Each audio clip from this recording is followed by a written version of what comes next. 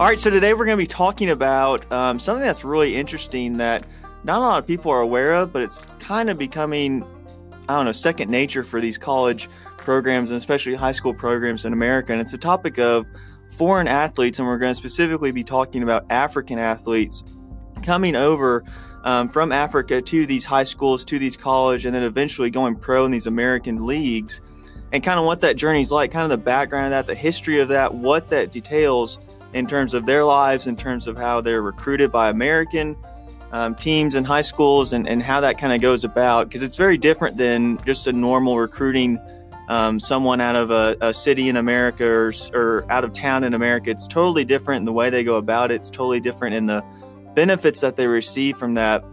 And it's really become this monopoly of top talent from Africa moving over to the Americas to really receive a better education, receive a better training facilities, receive a better opportunity to go pro. And so African athletes are seeing these opportunities from a young age, and they're being recruited from a young age in waves that we've never seen before.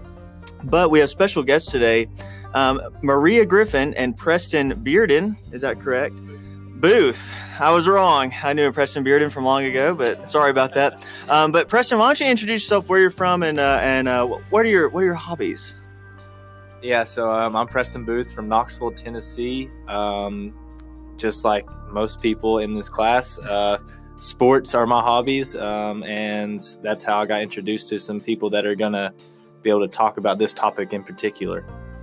That's awesome. Okay, and then we have Maria Griffin. And Maria, where are you from? Hi, I'm Maria, and I'm from Nashville, Tennessee. Awesome. Nashville, Knoxville, and Memphis, kind of the tri-cities being represented here. So we're, like Preston said, we're in a class we're doing over modern sports in Africa. So one of the persons we're going to be interviewing is Chris Okporugene. He is a 3-star offensive lineman going to the University of Tennessee, go Vols, next fall. And so what this podcast is going to be about is just overall what's going on right now in terms of recruiting out of Africa, and what does that mean for families, and what does that mean for just recruiting as a whole going forward. This is a topic that I think a lot of people don't really know a lot about, including myself, until we did research. But African athletes coming over on scholarships, especially in the NFL and in college football, has been going on for a while now, since the 1970s. I mean, you have athletes that have, kind of gone under the radar of this huge, not epidemic, but this huge influx of talent coming in from Africa, going into colleges, going into NFL leagues, and these people have kind of been forgotten about just because they kind of go through the cracks. But there's a lot of talent coming in since really the 1970s. People like a man named Okoye. There's a lot of names that can't be pronounced due to their names. But these players have been in the league since the 70s, and they're really now, as they age and as they've retired from the NFL, retired from other leagues, they're going back and teaching younger Nigerians, younger people from Ghana, others like that, how to play the sport of football. And Preston, where is Chris Okporugene? Where is Chris Okporugene from? Well, Chris is actually from Nigeria. I cannot tell you off the top of my head which state, but he grew up in Nigeria. He had lived there up until about 3 to 4 years ago. And that's when he was given the opportunity to come over to the States, specifically to Nashville, a private school in Nashville, to actually play basketball. And that's where he actually got introduced to the game of football. Did not know much about it. Still is learning. Still a young guy, still learning. So now he's transitioned. He transitioned over to a private school called the King's Academy in Knoxville, where he played for a year, played for one season, and then went down to Florida to play at a very high level and earned some better looks and better offers from some bigger schools, playing with some better competition. And that's really interesting. And one thing you mentioned was kind of the not lack of talent, but lack of knowledge of the game. And that's something that I think is prevalent of. You have these athletes that are ready to play football, they have the size, they have the footwork, they have the talent, they have the speed, but they just don't have that knowledge of the game yet because they haven't been presented that. I mean, you talk about in some of these articles that we've been searching that they've really been only exposed to soccer, and and their parents really value education more. And so you had an NFL player back to Ocoee talked about his dad say he didn't even allow him to play football at first because it said it was too violent. And he said that he needed to focus on his education. It took him a while to warm up to the sport after he saw his ability. But you see that often with African players because it's such a American sport to a point that they're not getting that exposure. But now you see, I mean, there's so many players from Africa in the NFL right now. And a majority of them are from Nigeria, and so a lot of times happen now is that they're actually going back and starting camps, and they're urging the NFL to go and make it a global league. And you kind of see it in London and Mexico City now as they play games there, but really it really starts at the recruiting level and going over and searching for these talents, this raw talent that they have, and kind of just using that and helping them just reach their full potential in football. Maria, why do you think that? Why do you think if we have so many players from Africa right now in the NFL, why do you think that that there's still not a lot of exposure in Africa specifically? I believe that there is not a lot of exposure in Africa specifically because there is not as great of an interest in Africa in American football. You know, American football is specifically an American thing. You know, soccer has more of a popularity in Africa. So the economic development that is beginning with these African football players going back to their countries is going to begin the development and begin football being popular in Africa, but it just starts with them. Yeah, and you can see that, like, there was maybe 2 or 3 athletes. Specifically, I know we're focused on the NFL because Chris is a football player, but you can see, like, 1 or 2 African athletes in the NFL maybe in the 70s, and now the list is upwards in the 20s and 30s. Mm-hmm. And I think you're just going to see that continued change as sports, football games are being broadcast on Twitter, Amazon Prime, the kind of the globalization of football.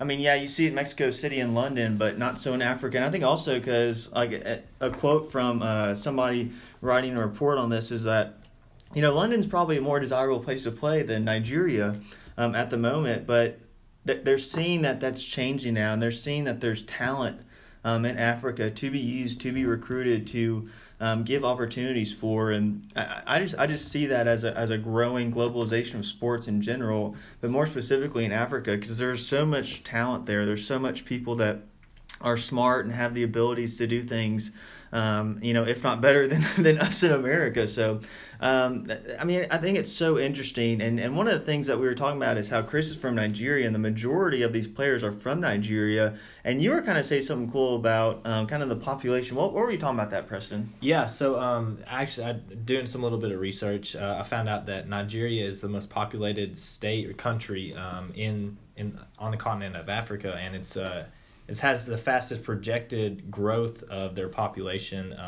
within the next 20 years, I believe. And it's actually on pace to outgrow the United States in that same time frame. So the amount of people growing up in Nigeria that are looking for better economic opportunity because of how populated it is will be a growing aspect within the next 20 years. Yeah, and It kind of reminds me of what you're saying, kind of talking about like Georgia and Florida and Texas recruiting spots. I mean, you always see the recruits, really talented recruits coming out of those 3 states, Georgia, Florida, and Texas, because there's so much population there, and more population equals more talent no matter where you go. And I think Nigeria's really cashed in on that. And one of the cool things about that is kind of like you were talking, Maria, there's so many athletes now pouring back their money, pouring back their earnings into more development. One of the things that I've witnessed, not personally, but like through research and stuff, is Joel Embiid. He's an NBA player from Cameroon, and he's actually spearheading an NBA movement to Africa and having summer leagues in Africa, having recruiting and training sessions there. And it's just really cool to see kind of this growth of sports in Africa through this history that's not really long of African recruits coming over to the United States to play sports in such a huge way. I mean, it's always been around, and there's always been athletes from Africa that go to different countries, get rich, and then come back. But it's so much now to a point that it's just so growing so rapidly that I don't think it's going to be able to be stopped. That's a good thing. I think more talent, more opportunities. I think that's really good for the African side and the sports side. Just seeing them pour out their earnings back into the infrastructure, back into recruiting and training the next generation, just to bring everyone together more boldly. So I think it's a really interesting history that's in the forefront. I mean, you have athletes like Indomitian Sue. You have athletes like Infanyi Moma. I mean, there's so many athletes that you can name, and so it's just really interesting to see them and know their history and their culture, and then pouring back into their own country and populations. That's really cool. All right, and now we have the opportunity to hear a first-hand story from Chris Ogpurugune about his personal experience with the recruitment process from Nigeria to the United States. This interview will be given by Preston, and let's hit it. My name's Chris. I'm from Delta State, Nigeria. It's a small town in the southern part of the country, and it's a lot different from where I am right now. Things are a lot different, a lot harder, a lot more complicated. Everything there has to be earned. So it's a lot harder to live there because everyone there is not having a good life. So coming down here was a big opportunity for me. So that's part of the reason I take it really seriously. That's awesome. So tell me, we talked a little bit about it, but what sports were really popular where you were growing up, and what sports did you play before, committing to football here in the States? Before coming here, back home, the most popular game that every person knows is soccer.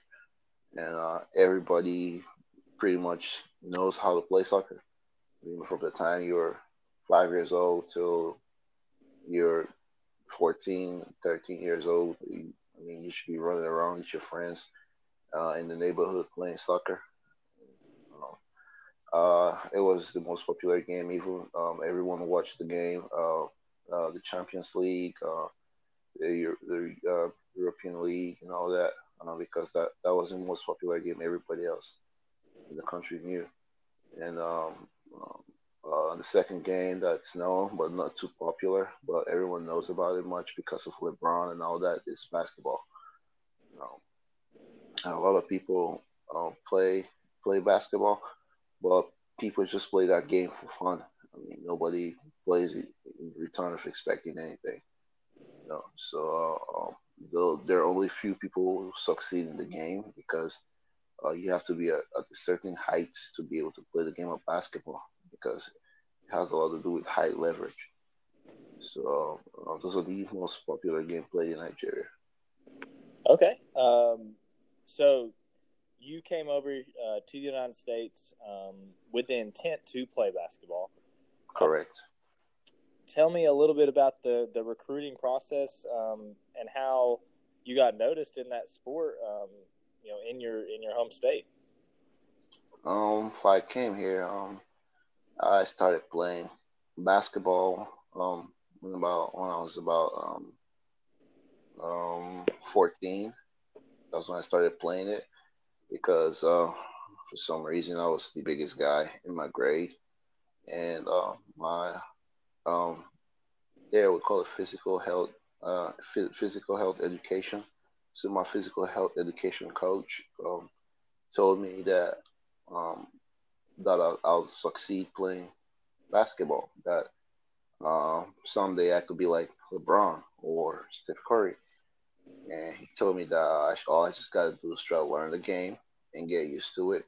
And playing a bunch of tournaments, that I have a strong chance, a strong shot of becoming one of the greats. So I started playing basketball not too long ago. I started getting used to it, started knowing the tricks about the game. And I started knowing how to use my height, use my long arms to be able to make points, at the same time be able to make rebounds. I started learning all that.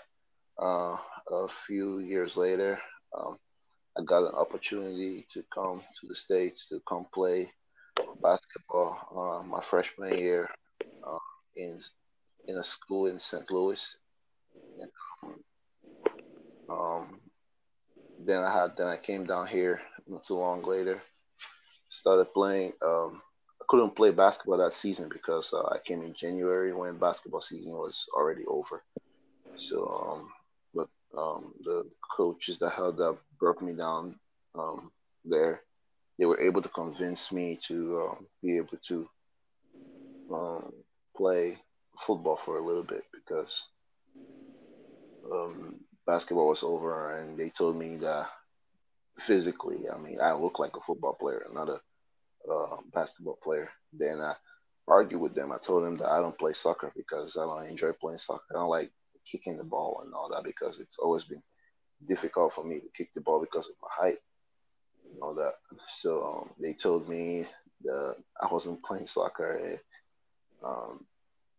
the football game that you're talking about is different. It has a lot to do with size. So that's when I started learning about the game, started putting in a lot of work, and as time went on, I went to camps from all over the country, and um, I just did all what I was told, and as time went on, I just started getting really popular in the state because of my strength and how I look, you know. So that's why I decided to go to IMG Academy because I wanted to expand my knowledge in the game of football. And so far, it's really helped me to get to where I am today. That's really awesome. And that's a big step coming from basketball to football, and it's been a slow process. I know from you and I personal experience, but learning the game is not easy. But it just seems like you picked it up really well, and it seems like you picked it up well enough to go to a major university and play at a high level. So that's awesome. I guess my final question is, you talked about playing in tournaments a little bit over there in Nigeria. Correct. Tell me what those were like. Tell me what the atmosphere was like, the court, that kind of stuff. Well, tournaments there very exciting because we don't have indoor facilities like this that there is in the States. So most of the time we play basketball at the concrete floor and just right under the heat. And there was nothing. We sometimes had like mental backboards, and because we couldn't afford the normal glass backboard that's in every basketball court, so sometimes we have mental backboard, So uh, people were just gathering around, just enjoying the game. Nothing personal, not I mean, just to have fun and see the new on every week, and because every week you see a lot of people coming up with new moves that they've been working on during the week, and every Saturday they host tournaments where people from all over the state come by and just play ball. Nothing, no payment, nothing in return. So it's a lot different than it is here. I mean, here I know this everybody's either playing the game because they're trying to get something, or they're playing the game because so competition in Nigeria is a lot different. So they play competition. Basically, competition is all about how good are you, how much have you been learning, and how well can you impress people with your skill. No money in return because nobody can afford it, but it's all about how well you can impress the people around you. Wow, that's a great interview. Man, I just love the story. It's awesome. I hope he does really good things at Tennessee. That's me personally speaking. But, what a topic, guys. I mean, this is just a really cool thing to cover. Yeah, it was awesome to hear his firsthand experiences, how he plans on giving back to his family. It was just a really uplifting story. Yeah, for sure. And knowing him, personally, and knowing a little bit his story and hearing a firsthand kind of aspect from him personally has really opened up my eyes to this being a continuing effort that we need to, as fans, need to make a big issue about, because there's a lot of talent going unnoticed. There's a lot of talent that wants an opportunity like he has been given, and so the chance to, as fans, to encourage that is very uplifting and very powerful.